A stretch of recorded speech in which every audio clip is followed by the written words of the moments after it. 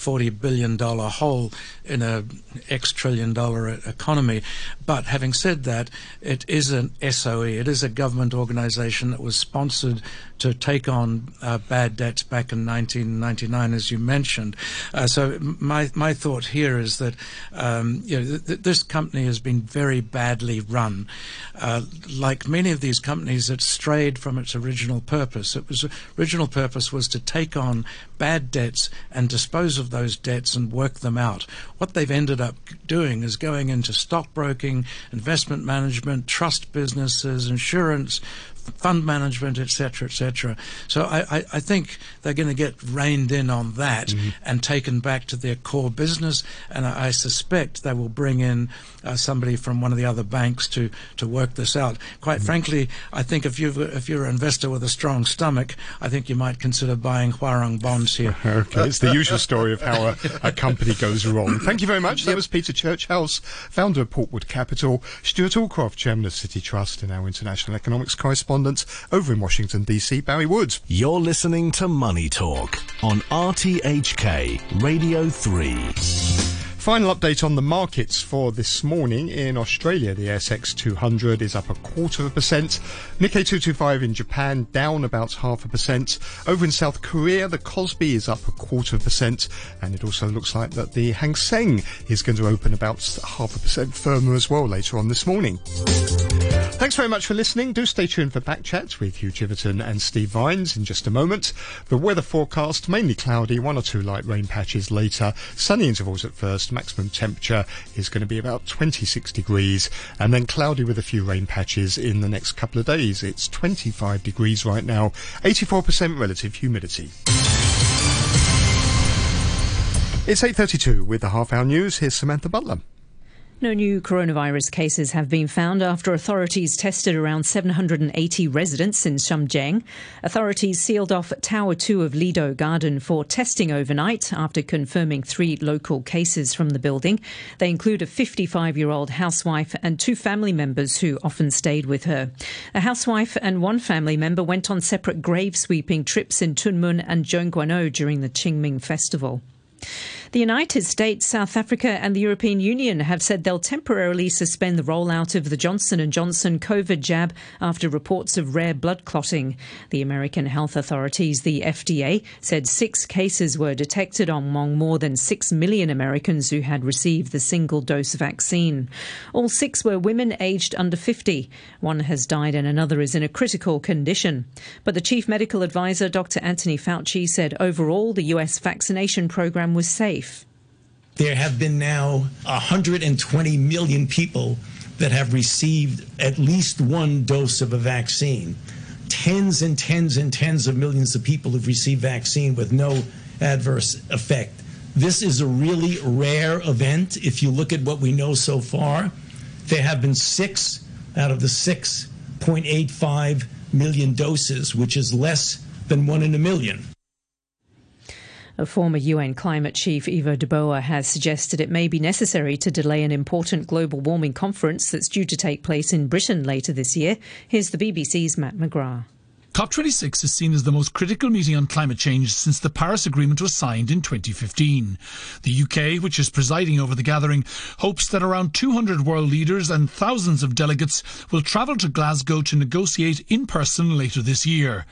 But concerns over new waves of the coronavirus and the slow rollout of vaccines in many countries mean that doubts are growing over a large-scale staging of the event.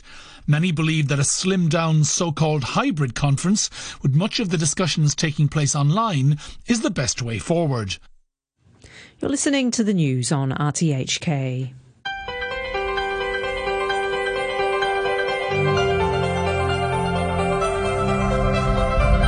Good morning and welcome to Backchat. I'm Hugh Chiverton, your co-host today. Steve Vines. Steve, good morning to you. And good morning to you. Today we're talking about electoral arrangements and vaccine bubbles.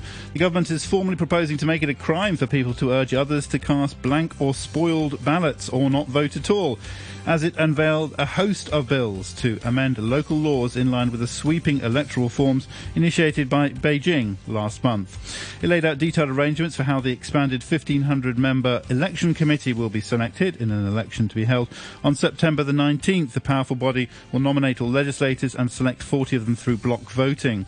Authorities also unveiled the 10 new geographical constituencies that return 20 of the 90 new legislators, those to be chosen in December. What do you make of the new arrangements? Let us know your thoughts. You can leave a message on our Facebook page, Backchat and RTHK Radio 3. You can email backchat@rthk.hk, or you can call us, and our number is 233-88266, 233-88266. After 9:15, we're talking about the new social distancing arrangements for restaurants with a restaurant owner. JR will be joining us for that. That's after 9:15. Drop us a line, backchat@rthk.hk, with your thoughts.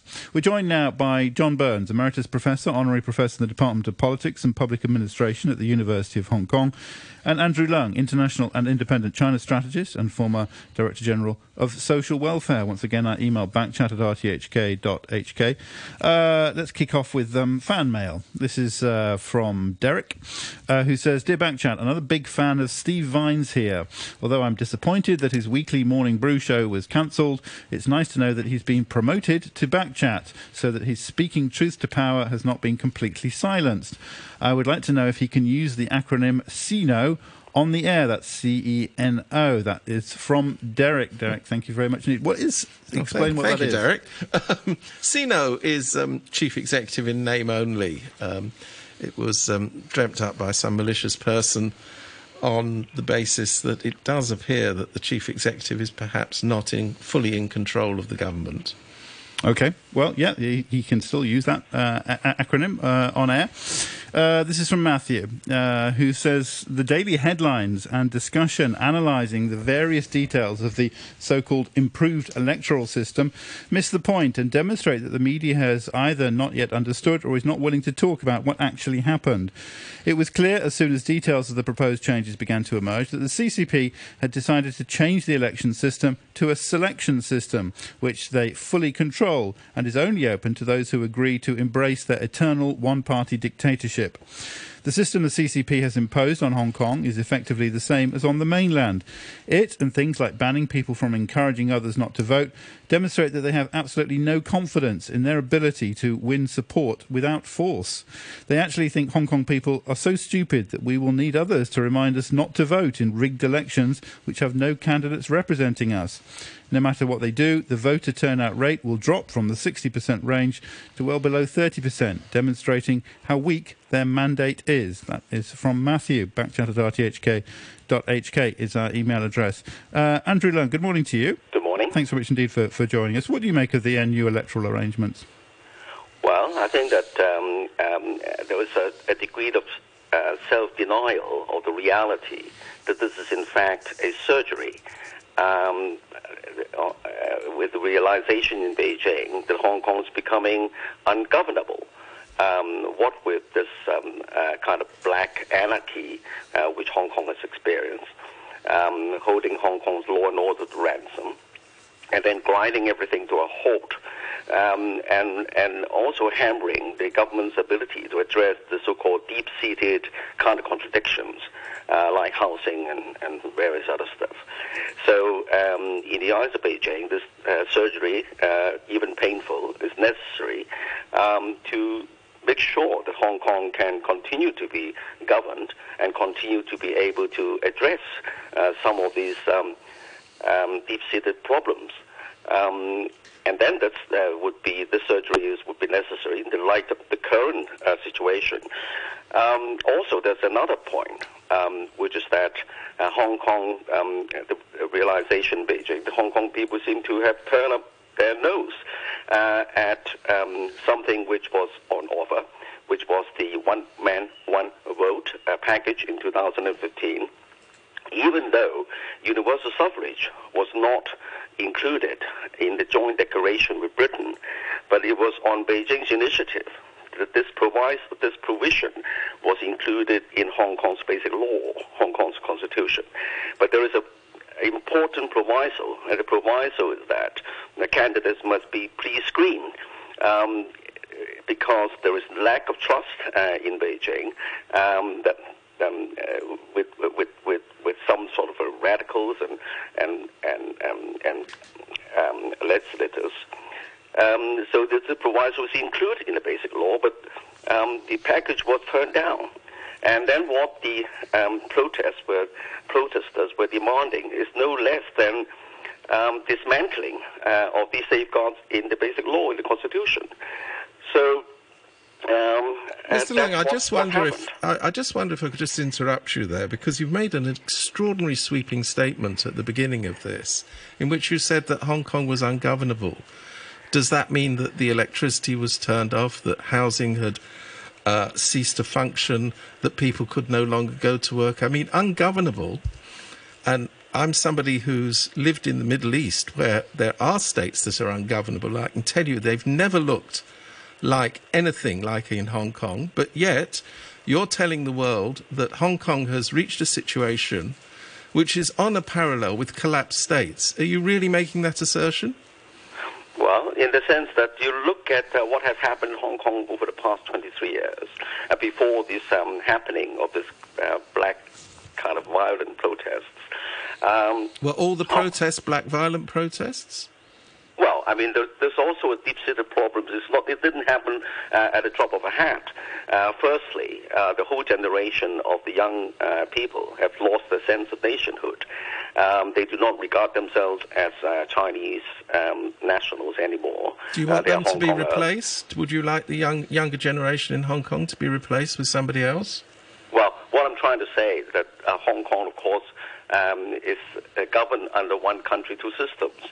And one country means that Hong Kong is part of China. But unfortunately, the whole generation has lost the sense of nationhood. But on the other hand, the pandemocrats are verging more and more towards kind of coercive tactics. So even at the risk of dismantling, as I said, the safeguards enshrined in the Basic Law. So Beijing has completely lost confidence in how Hong Kong should continue to be governed with this kind of provisions in the Basic Law. And there are lots of loopholes which appear to be exploited by radicals, and also seeking kind of intervention. I noticed you call it surgery rather than medicine. Surgery has risk. Is it going to work? Is this going to work? Well, this is not my word, actually. Yeah.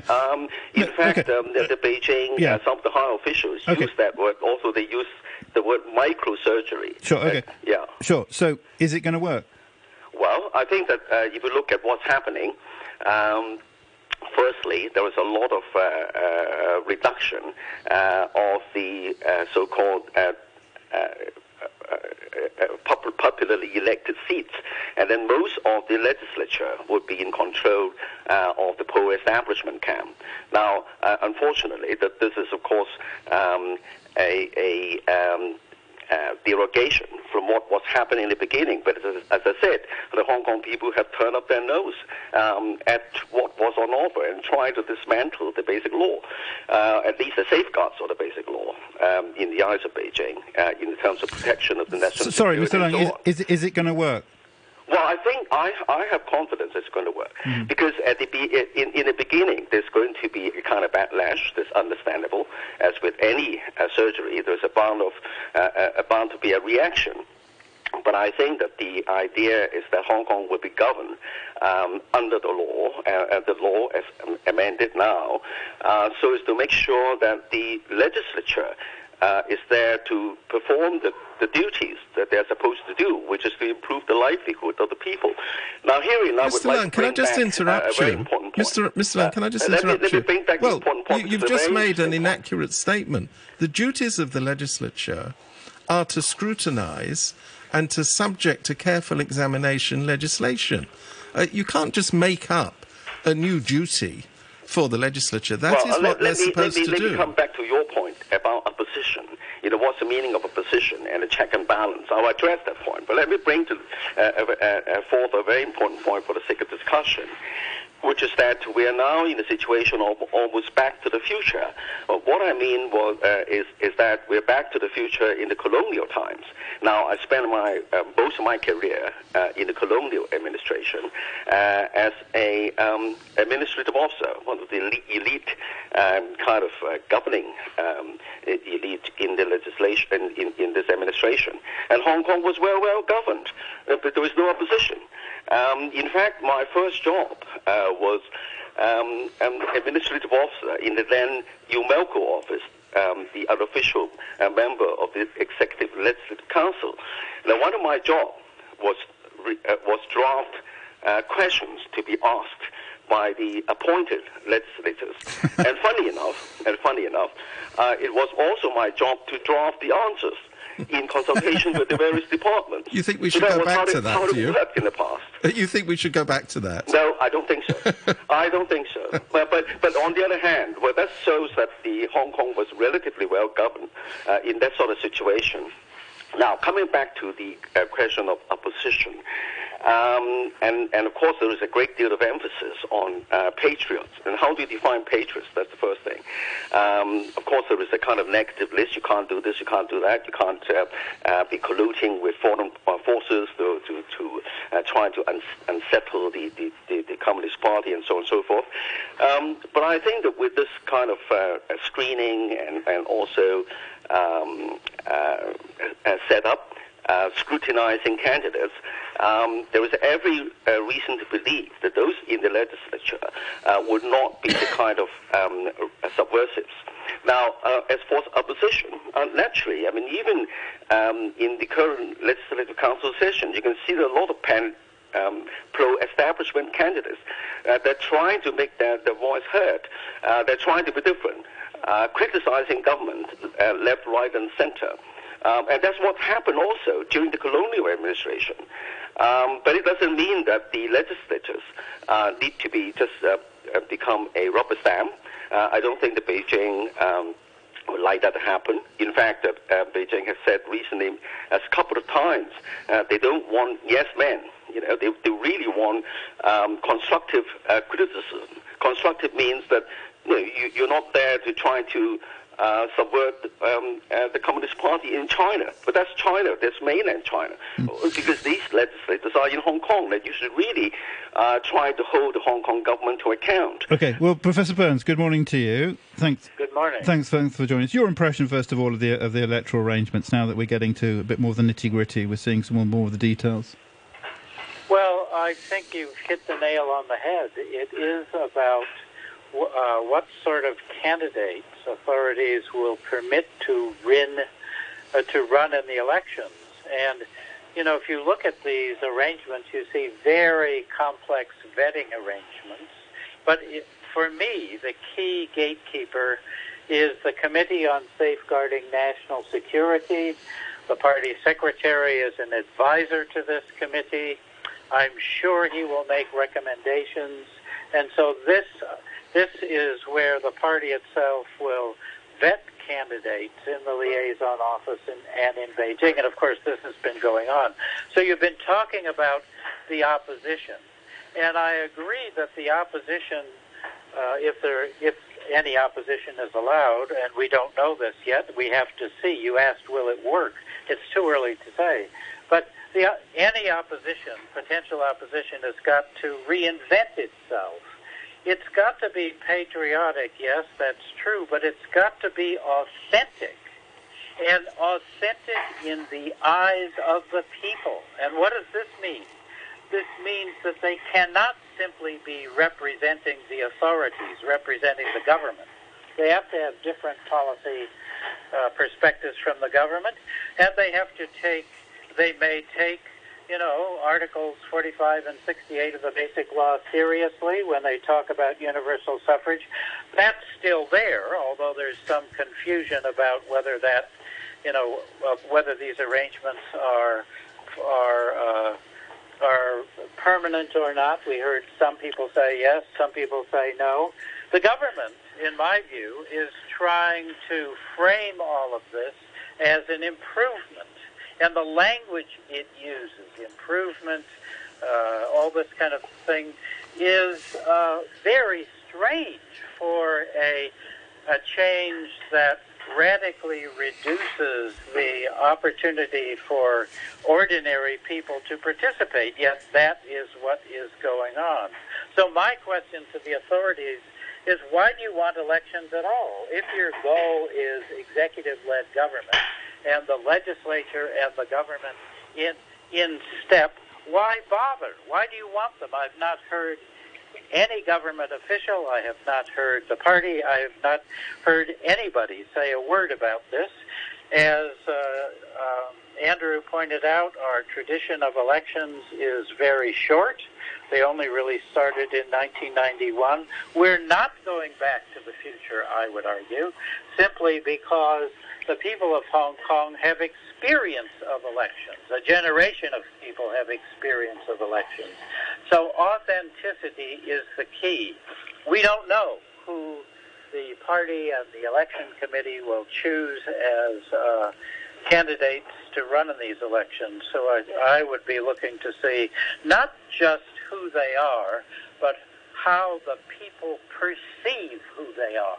And I wonder, Professor Burns, if I could ask you to address an interesting point made by Mr. Leung earlier, who was basically saying that we're in the situation where we are, which he concedes is moving back on representative government, because of the intransigence of the Hong Kong people, because they didn't accept the reforms, I think he said in 2015, although I believe it was 2014, for the election of the chief executive. Is that the case, that really, none of this would have happened if Hong Kong people had accepted all of these things?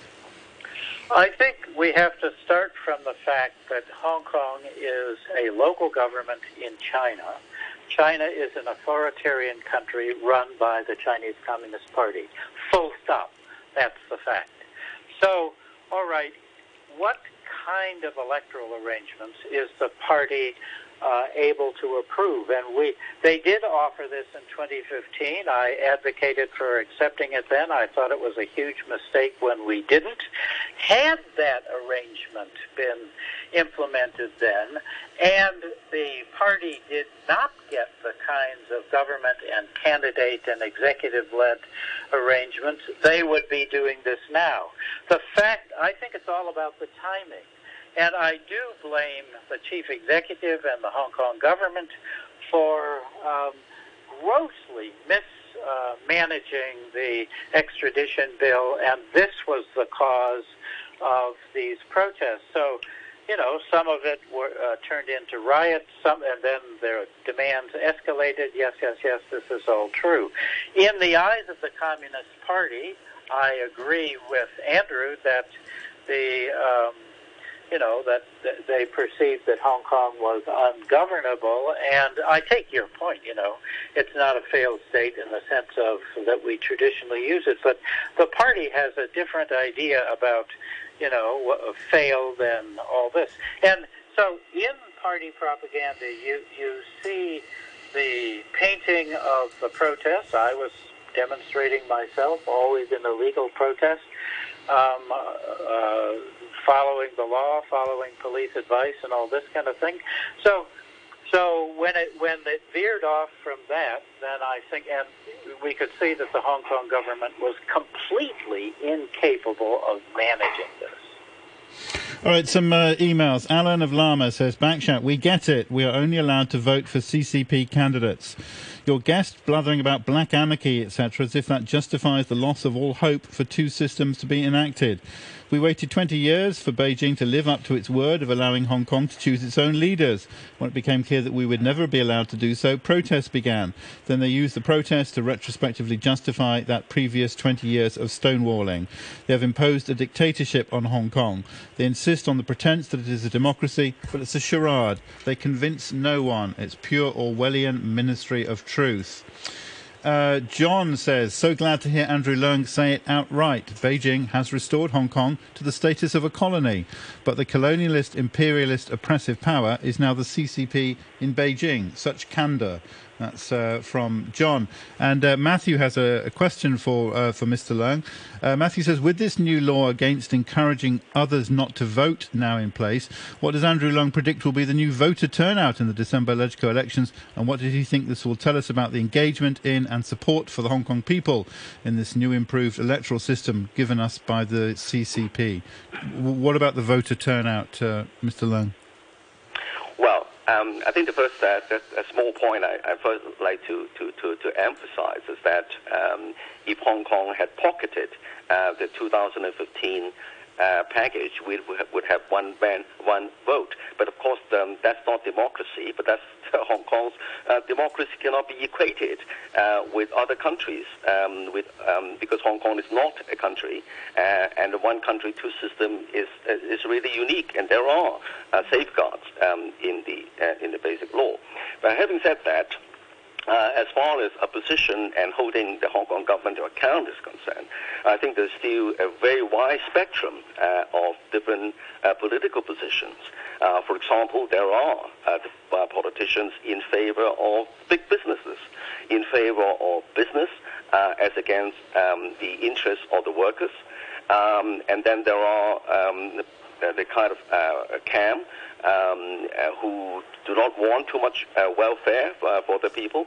And also there are people who like to have more emphasis on the environment and so on and so forth. So now I think that I agree with the earlier suggestion of my colleague on this panel, that really the pan-democrats to reinvent themselves rather than relying on kind of one-size-fits-all and a kind of all or nothing kind of formula, even in contravention of the safeguards in the basic law.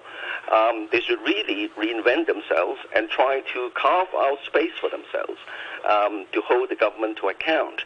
Now, let's not forget that not too long ago, there was a so-called Bohemia Party, which was founded by some mainlanders who make good in Hong Kong. I mean, they're really the top business guys who've been to Wall Street and various other things. And of course, they know how to play the game. And I think I'm not saying that I'm not in support of that party, because I know very little about that party. But then that the report is interesting in the sense that I think that some people are waking up to the new reality, rightly or wrongly. That's what has happened. You're not seriously suggesting that part of the democratic camp, are you? Yeah. Are you seriously suggesting the Bohemia Party is part of a revived democratic camp? Well, they do not necessarily agree 100% with the government, but I don't think that they would, if we define democracy as people who are subversives, then I agree with you. I mean, in Hong Kong, there is no room for any subversion, for any other cities in the world. But on the other hand... Can I just take, just back to Matthew's particular question, which was about voter turnout and... All right, can I address that? Yes, please. Yeah. I think that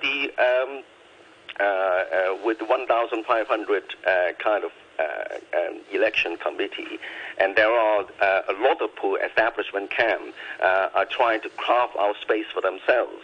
And let's look at the past electoral turnout and then electoral results, as it were, before this violent protest. It's almost a 40% in favor of the people who are really anti-establishment, as it were. I mean, I like to stress, I mean, it's before these violent protests, okay? So I think that there is still a lot of people who think that the government should do more for the underdog, more on social welfare, as it were. So I think that the pro-establishment camp, under the real rules, would like to position themselves in this space, as it were. So I wouldn't say that, of course, that because of this new surgery... Sorry, I'm sorry. So the voter turnout... will the voter turnout be... There's still considerable turnout. But I accept that it's quite possible that the turnout will be less than before. But still even considerable. As a kind of silent protest, as it were. Okay. All right. Well, we're going to break in a moment for the news at 9 o'clock. Please comment on our Facebook page. That's Backchat and RTHK Radio 3. Or join the discussion. Pick up a phone at 233-88266 is the number. We're going to continue with Andrew Lung. John Burns is leaving us now. Emeritus Professor and Honorary Professor in the Department of Politics and Public Administration at the University of Hong Kong. But do chip in. And later also we're going to be hearing about vaccine bubbles, the proposals on vaccination policy for staff and customers at restaurants. We've already got a couple of emails on that. Do join us. The weather before the news now at 9. It's going to be mainly cloudy with a couple of light rain patches later. Sunny intervals around at first. The outlook cloudy with a few rain patches in the next couple of days. 25 degrees at the moment. Relative humidity is at 81%. Sabotage the current talks in Vienna to revive the 2015 Iran nuclear deal. You're listening to the news on RTHK.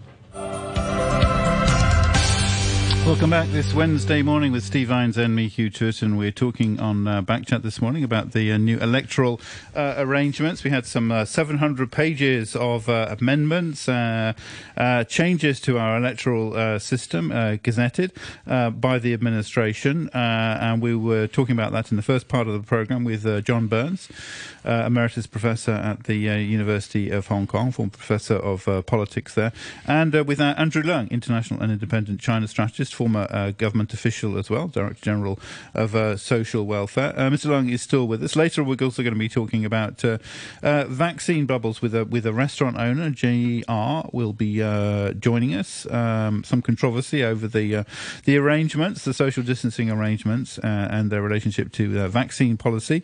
You can chip in on that or anything else that's on your mind by emailing backchat@rthk.hk. We'll do our best to read out your messages. Or you can just pick up the phone and we'll put you on air. 233-88266 is the number. Or you can comment also on our Facebook page. That's Backchat and RTHK Radio 3. I see Marcus has already stuck up a cartoon there. That's from Harry Harrison on vaccine bubbles. Check it out yourself on the rather than me mangle it in the telling. That's on our Facebook page. That's Backchat and RTHK Radio 3.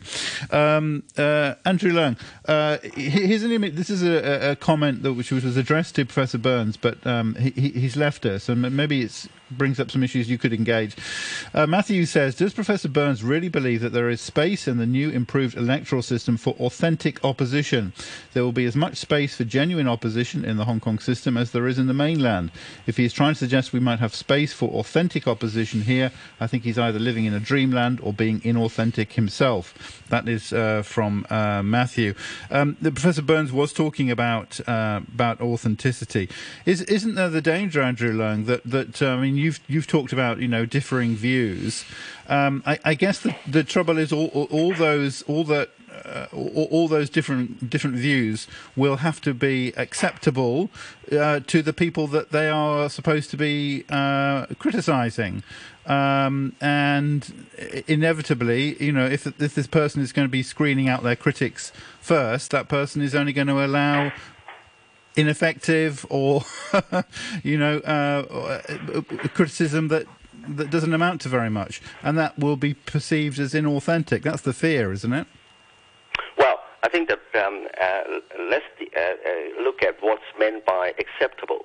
I think what Beijing opposes is really the kind of subversiveness as exemplified in the kind of black protest for 23 years, and there was still a great deal of voice or noise opposing Beijing, but I don't think that Beijing would be terribly worry about that for 23 years until recently. Now I think that this is really the red line, that the Hong Kong cannot be a base of subversion, as it were, and trying to push forward this platform of so-called 35 plus platform, trying to seize control of the legislature through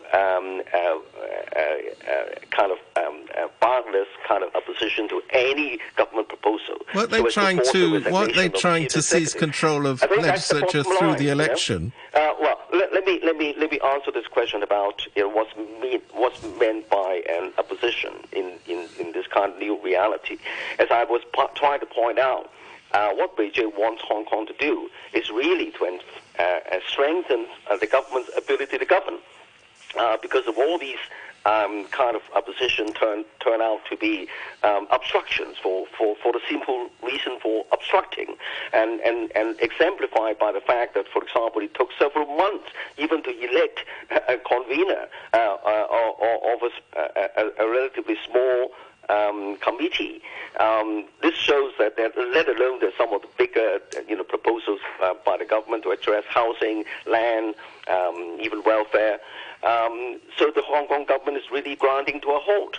So that's the idea, is to strengthen the government's ability to govern, but of course without trashing or touching on Beijing's very bottom line. And the bottom line is very well defined. I mean, it is defined in the basic law.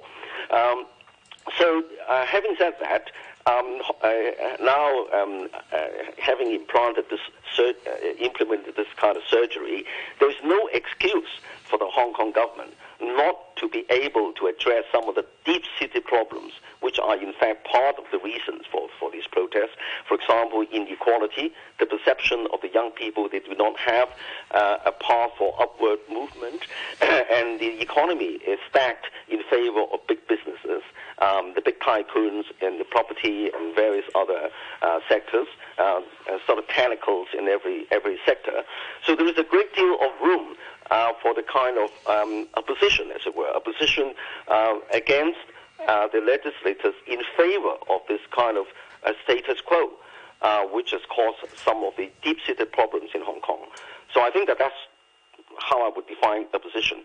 Now, the second point I'd like to highlight is that if the Hong Kong ability to govern really has proven itself by addressing some of these deep-seated problems successfully, then I think that it would hasten the process for universal suffrage, because Beijing the heart would be put at ease that universal suffrage, one man, one vote, going back to 2015, there was on offer right at the beginning. As I said even earlier on, one man, one vote wasn't included in the joint declaration with Britain, but it was included by Beijing, but with this proviso. So provided the system works, I think that Hong Kong could be on a quicker path towards one man, one vote. Now, that's not the same as the kind of electoral system in the West.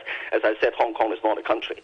But that's the reality. Hong Kong is, sort of governed by one country, two systems. Could I ask you? Sorry. We've got a caller on the line now, I think. Dave. Dave, good morning. Good morning, Backchat. Just a really, really quick question.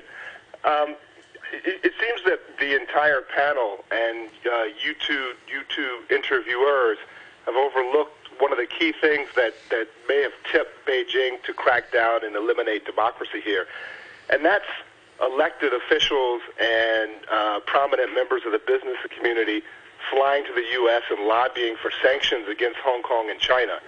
And I think that this indicates that people in Hong Kong that were pushing for democracy, me being one of them, kind of forgot the fact that we're a part of a bigger country that has a different agenda and has a different leadership style. And when we went off and we lobbied against China's biggest rival, that was a huge mistake that probably sent off a lot of alarm bells in Beijing. And could you comment on that? Well, Andrew Leung, do you want to comment? Yes, I think it's a very, very good point. Because let's face it, that's the reason why there was such of heated rivalry, open and hidden, between China and the United States, because both are based on different ideologies. And the different ideologies crash because the idea of human rights in China is different from the idea of human rights and also democracy in the West. So I think that we have a crash, not necessarily of civilizations, but of ideology, and Hong Kong is part of this country, and Hong Kong cannot be seen to be a kind of base for any subversive kind of movement. It's not just ideas, it's really a movement.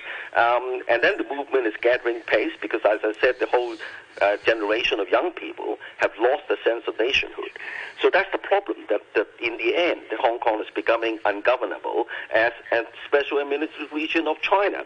So I think that Hong Kong's people have got to wake up to this reality. the Hong Kong is part of the same country, and then is the Hong Kong cannot subvert the one country, but Hong Kong is allowed to have a different system. And there's no point for Beijing to replicate another Shanghai in Hong Kong, even a smaller Shanghai. Utterly useless for Beijing. So I think that Hong Kong could carve out a path for itself, but it's got to be under Hong Kong's basic law. And the Hong Kong's basic law, there is still a great deal of leeway, because after all, Hong Kong judiciary is still independent. It's still held in relative high regard, and it's not the same as the judiciary in China, inside China's mainland. And of course, Hong Kong is a much more cosmopolitan society. Even after the enactment of the national security law, are people in Hong Kong living in fear? I mean, this fear is just it's a kind of imaginary if they do not have some sort of hidden agenda to unseat the government in Beijing. I've been following Steve Vines and a fan of his journalism since Spike magazine, and I want to hear his opinion on this as well, because he's been very outspoken against what's been happening with respect to our political system here. So Steve Vines, what do you think about the fact that maybe we tore our draws when we hopped on a plane and went to Washington and asked Ted Cruz to put sanctions on the nation? Well, can I just say there is a factual inaccuracy there. A lot of the people who went to Washington specifically were against sanctions being placed on China. I don't know how that got lost in the reporting of what's happened, but there were different views among the Democrats, some of whom favoured it and some of whom didn't. The majority of the people who went to Washington, and indeed to other countries, said that sanctions would be damaging for Hong Kong. So before history gets rewritten, let's remember what actually happened. But you're kind of smoothing over the fact that some of the people that went did go and seek sanctions. Some did, and that's what caught the headlines. And that's what, if I were putting myself in the shoes of someone in Beijing, that's what would make me very, very nervous. That would be unacceptable to me, and you have to admit that that's a problem. That was a bad move by the Democrats. Those who sought sanctions, that was unacceptable. Well, all I can say to you is, whether it was a good or a bad move, the real movement towards changing the electoral system came in 2019, after it had been shown that the Democrats could secure an enormous majority in elections. That seems to me to have been a far more pressing concern in Beijing than the lobbying that was going on. And after all, that was one or two people. Can I quickly put this into context? Because you're right that this came after the kind of alarming figure that the Democrats may be able to seize control of the legislature. But even more, it is part of the so-called 35-plus plan, a kind of mutual destruction. If they carry on with this kind of agenda, they could hold the whole legislature to account and also force the resignation of the chief executive. So Beijing is, of course, alive to this kind of danger.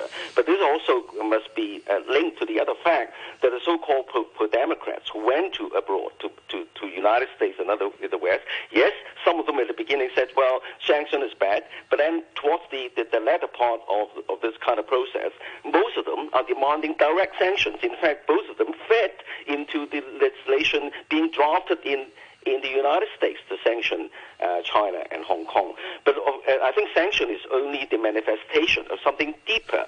There's a fear that somehow that there is a collusion between the Hong Kong Democrats and hostile foreign powers who are seen, in fact, to be funding part of this kind of protest movement. You have evidence for that, do you? You have evidence for that, do you?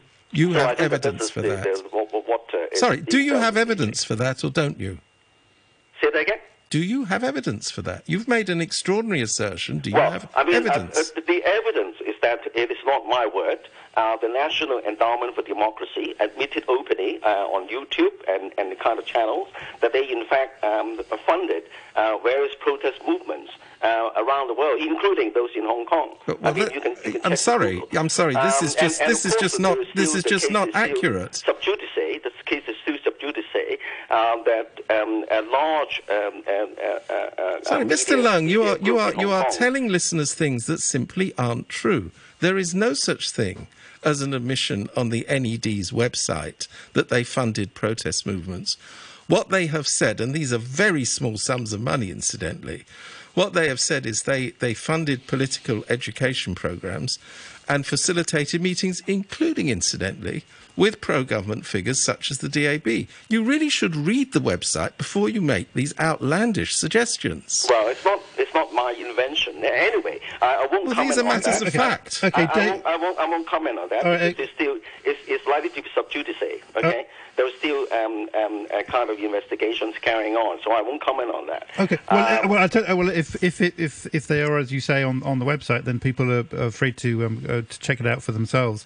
The evidence should be there in plain sight. Dave, did you want to come back? No, thank you for the good show, and have a good day, everybody. Okay, a couple of emails just to finish off.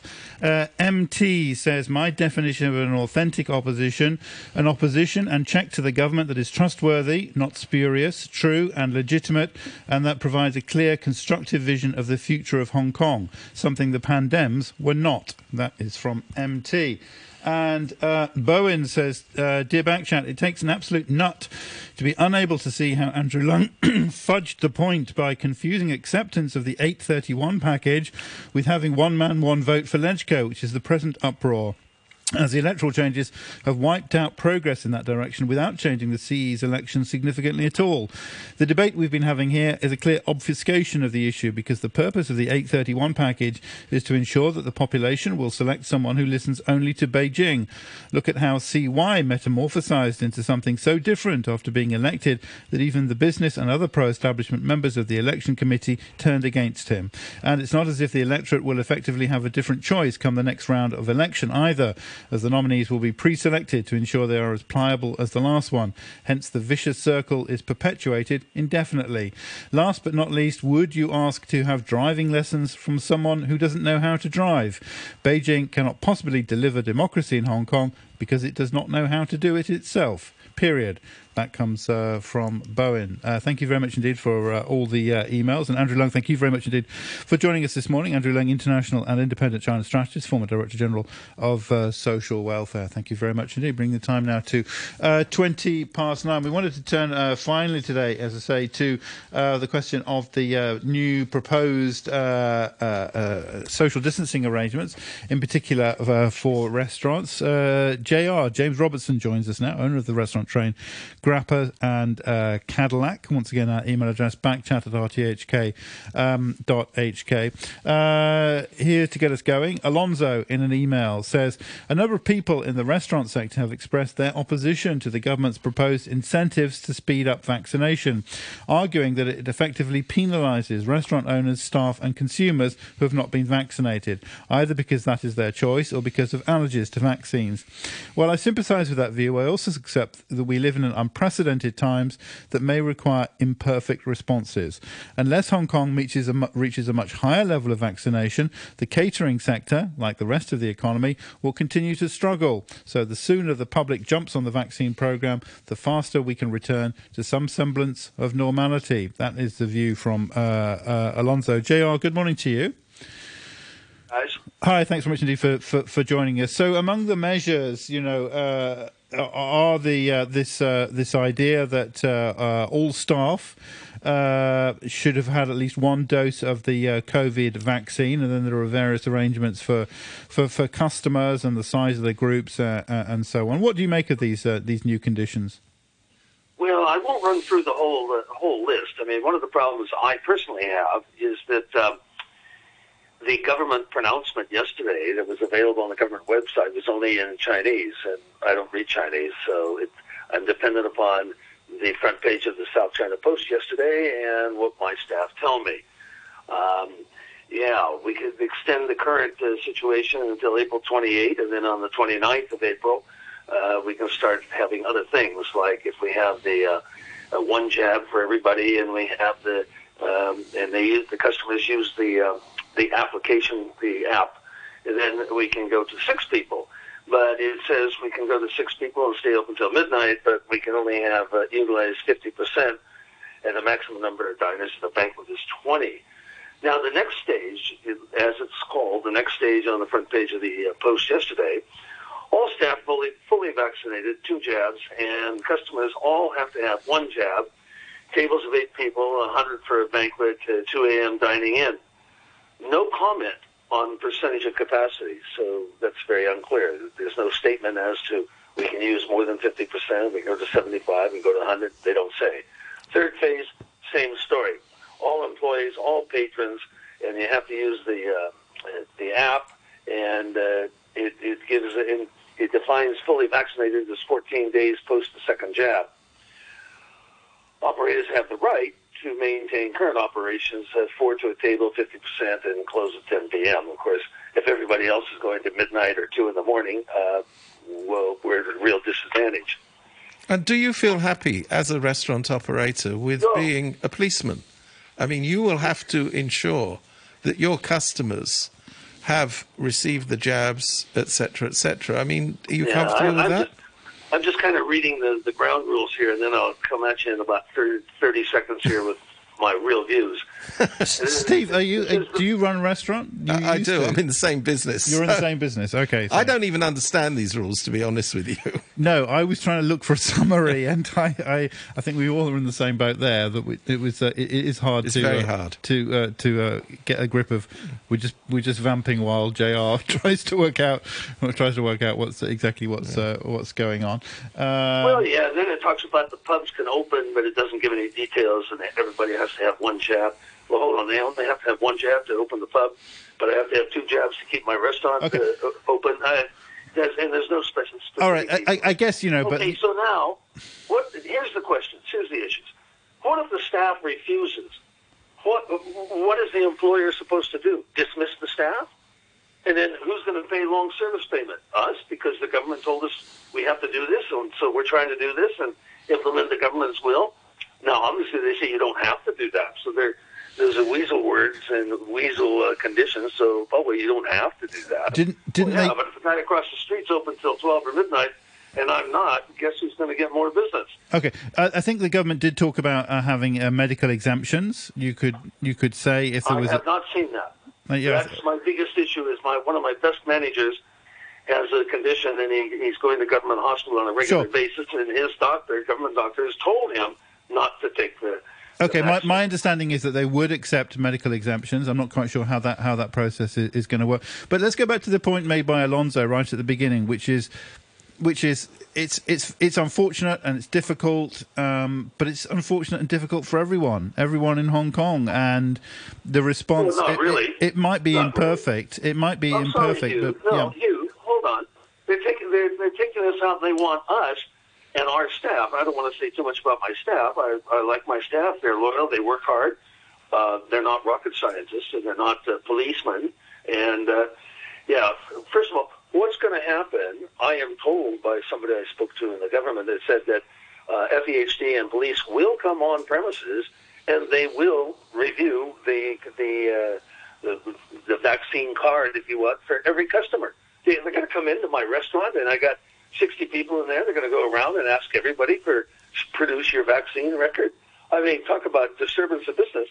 But let's go to the rest. What about the shopping malls? People can go to the shopping malls, and don't tell me because they're wearing a mask, because if everybody wears a mask, in theory, we don't have to have any virus in Hong Kong. But, of course, we do, and the masks are not 100% foolproof. What about the hotels? Hotels are operating F&B outlets. Police and FEHC are going to come in during operating hours and inspect the vaccine records of all the people. Well, I would assume so. Yeah, if they have a restaurant, they would be the restaurant inside a hotel would be treated the same as a restaurant outside a hotel, wouldn't it? Yeah, but in taxis, and you get 5 people in a taxi counting, and plus a driver, and they're all in very close proximity. There's nothing about they have to have jabs. Why don't we set up roadblocks and check the taxes? I didn't understand your point about the masks, JR, because I mean, I think they would say that that's the big difference, that you take off your mask, you socialise, you sit in close proximity to other people. So, restaurants are an open invitation to spread COVID, and there is a big difference there compared to, say, people walking around in a shopping mall or something like that. But well, I tend to disagree with that, because obviously if the three of us go out for dinner and we take our masks off and we sit at the corner of the table for 2 hours and we're drinking wine and eating steak or whatever it is, it's only the three of us. But if you're walking around the MTR station or the buses or the malls and you got your mask, you're going to come past in the air zone of, 300, 500 people? I mean, the risks are far greater, in my view, than the three of us sitting at the table drinking wine. So that's not the view of many experts, to be honest, JR. I don't think. I think the close proximity for an extended period is exactly how it spreads.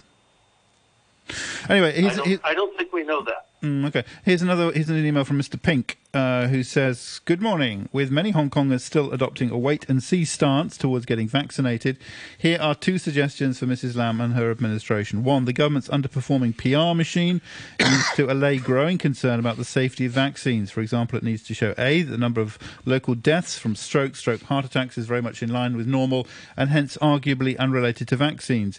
B, that the number of Astra-linked blood clots in the UK is 1 in 250,000. And C, the number of J&J, that's Johnson & Johnson related blood clots, is 6 in 6.5 million, or less than 1 in a million. Second, as if the government recently announced incentives regarding restaurants, travel quarantine waivers, etc., prove ineffective in stimulating vaccination, then Mrs. Lam can resort to the tried and tested carrot cash. Yesterday, I conducted an informal survey of my office colleagues who have hitherto not signed up for either of the two vaccines. I asked them, if the government gives you $10,000 cash to get vaccinated, would you reconsider? Most replied with a maybe, while almost none of them said no. For some people, money clearly still talks. That comes from Mr. Pink. Thank you very much indeed for that comment. Yes, Steve? Can I ask you, JR, I mean, you, like other people in the business, have gone through an absolutely awful year, and you talk to other people in the trade. How much of the business do you think is going to survive all of this? I'm sorry, Steve, how much of the business will be revived? No, will survive. Oh, survive. Sorry. Well, there's certainly a number of people that have already closed. There's a lot of ones that are not going to open, and people are out trying to flog their restaurant license and their premise and their lease, and that phenomenon's going on all over town. Just like the banks during the disturbances closed a number of branches, and a number of them are never going to open again. And I think that same thing is happening throughout our industry. And go back to checking. Let's go to McDonald's or KFC or Fairwood or whoever it is, and how many people are inside there and dining, and the police are going to come in and check everybody's vaccine record. I just find this a horrible exercise. I think the chap that wrote in and said, yeah, they pay him? Okay. I mean, what I read in an online edition this morning, it says 8% of the population has had one jab, less than 4% two jab. Yeah, I think the government has had a very bad time. And it also said they had 24 jabs administered, which were the wrong jab. That doesn't instill confidence in anybody. I'm going in for one and I got the other 24 times. The government's got a lot to do here. And Mrs. Lamb just says, oh, it's not complicated. Responses I've got is a very good idea. Well, who's she talking to? I don't think there's one operator told her that. Maybe some of her assistants told her that, but the operators aren't telling you that. Okay, some emails then to finish off. Ali says, asking F&B staff, etc., to take the experimental medical procedure is discrimination. Given the number of deaths and adverse effects that we are seeing globally, it is coercing people to take part in a medical experiment. These vaccines are taking part in an ongoing study until 2023. See the Nuremberg Code. That comes from Ali. Elango says, I'm glad the government listened to experts and making a bold move to provide incentives for vaccination and relaxing social distancing only for vaccinated individuals. I see this as a necessary move learned from other countries who are successful with vaccinations like Israel. But the government should open up the vaccinations for under 30 and provide exemptions for medical reasons as well. Also, what about children? They are penalised all through the pandemic for the wrongdoing of adults. That comes from Elango B. James says, just when you thought things couldn't be more confusing than vaccine bubble arrangements, come the electoral reforms. After leaving office, Carrie Lam has a promising career devising board games. That's from James. Thanks very much indeed for that. Says it all, eh? James Robertson, thank you very much indeed for joining us, owner of Grappa and okay, guys. Cadillac. Thank you very much. A couple more comments to finish off. Matthew says, Andrew Leung still didn't answer my simple question after filibustering for 5 minutes. Clearly a sensitive and dangerous topic. This is about the voter turnout. Why can't he simply give a percentage rate for future voting turnout? Historically, it's been around 60%. What range does he predict it will be in December? What will this tell us about the credibility of the new improved system? Please hold him to account by answering simple questions rather than just giving a platform a few times a week to pretend he's middle of the road while babbling about black violence and spreading disinformation. That is from Matthew. And Alan says, Backchat, your guest now cites people asking for sanctions against Hong Kong as a reason to remove democracy. So collective punishment. A handful of Hong Kong people offend Beijing, then it will never allow the 8 million people living there to vote. For decades, Hong Kong Democrats tried to work within the system. Despite always winning a majority of votes, they were never allowed any power. Their purpose was window dressing, and this 2015 scheme that Blues keep insisting should have been pocketed would have made that impotence permanent.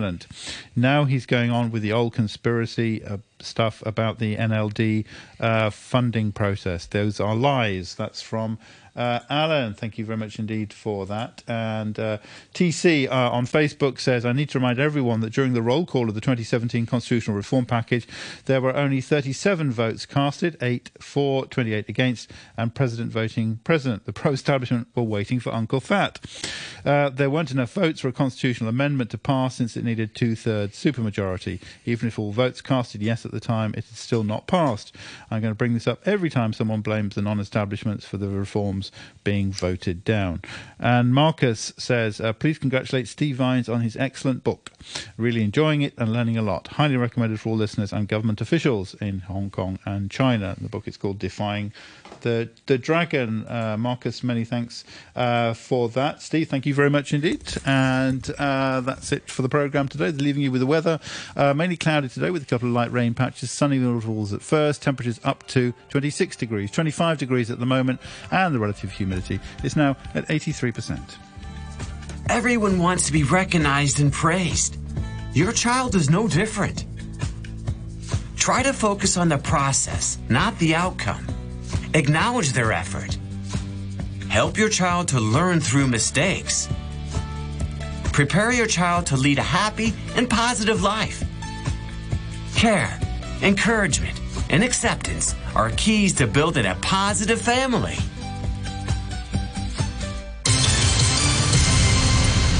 .9:35, the news now with Samantha Butler. No new coronavirus cases have been found after authorities tested around 780 residents in Shenzhen. Authorities sealed off Tower 2 of Lido Garden for testing overnight after confirming 3 local cases from the building. The United States, South Africa and the European Union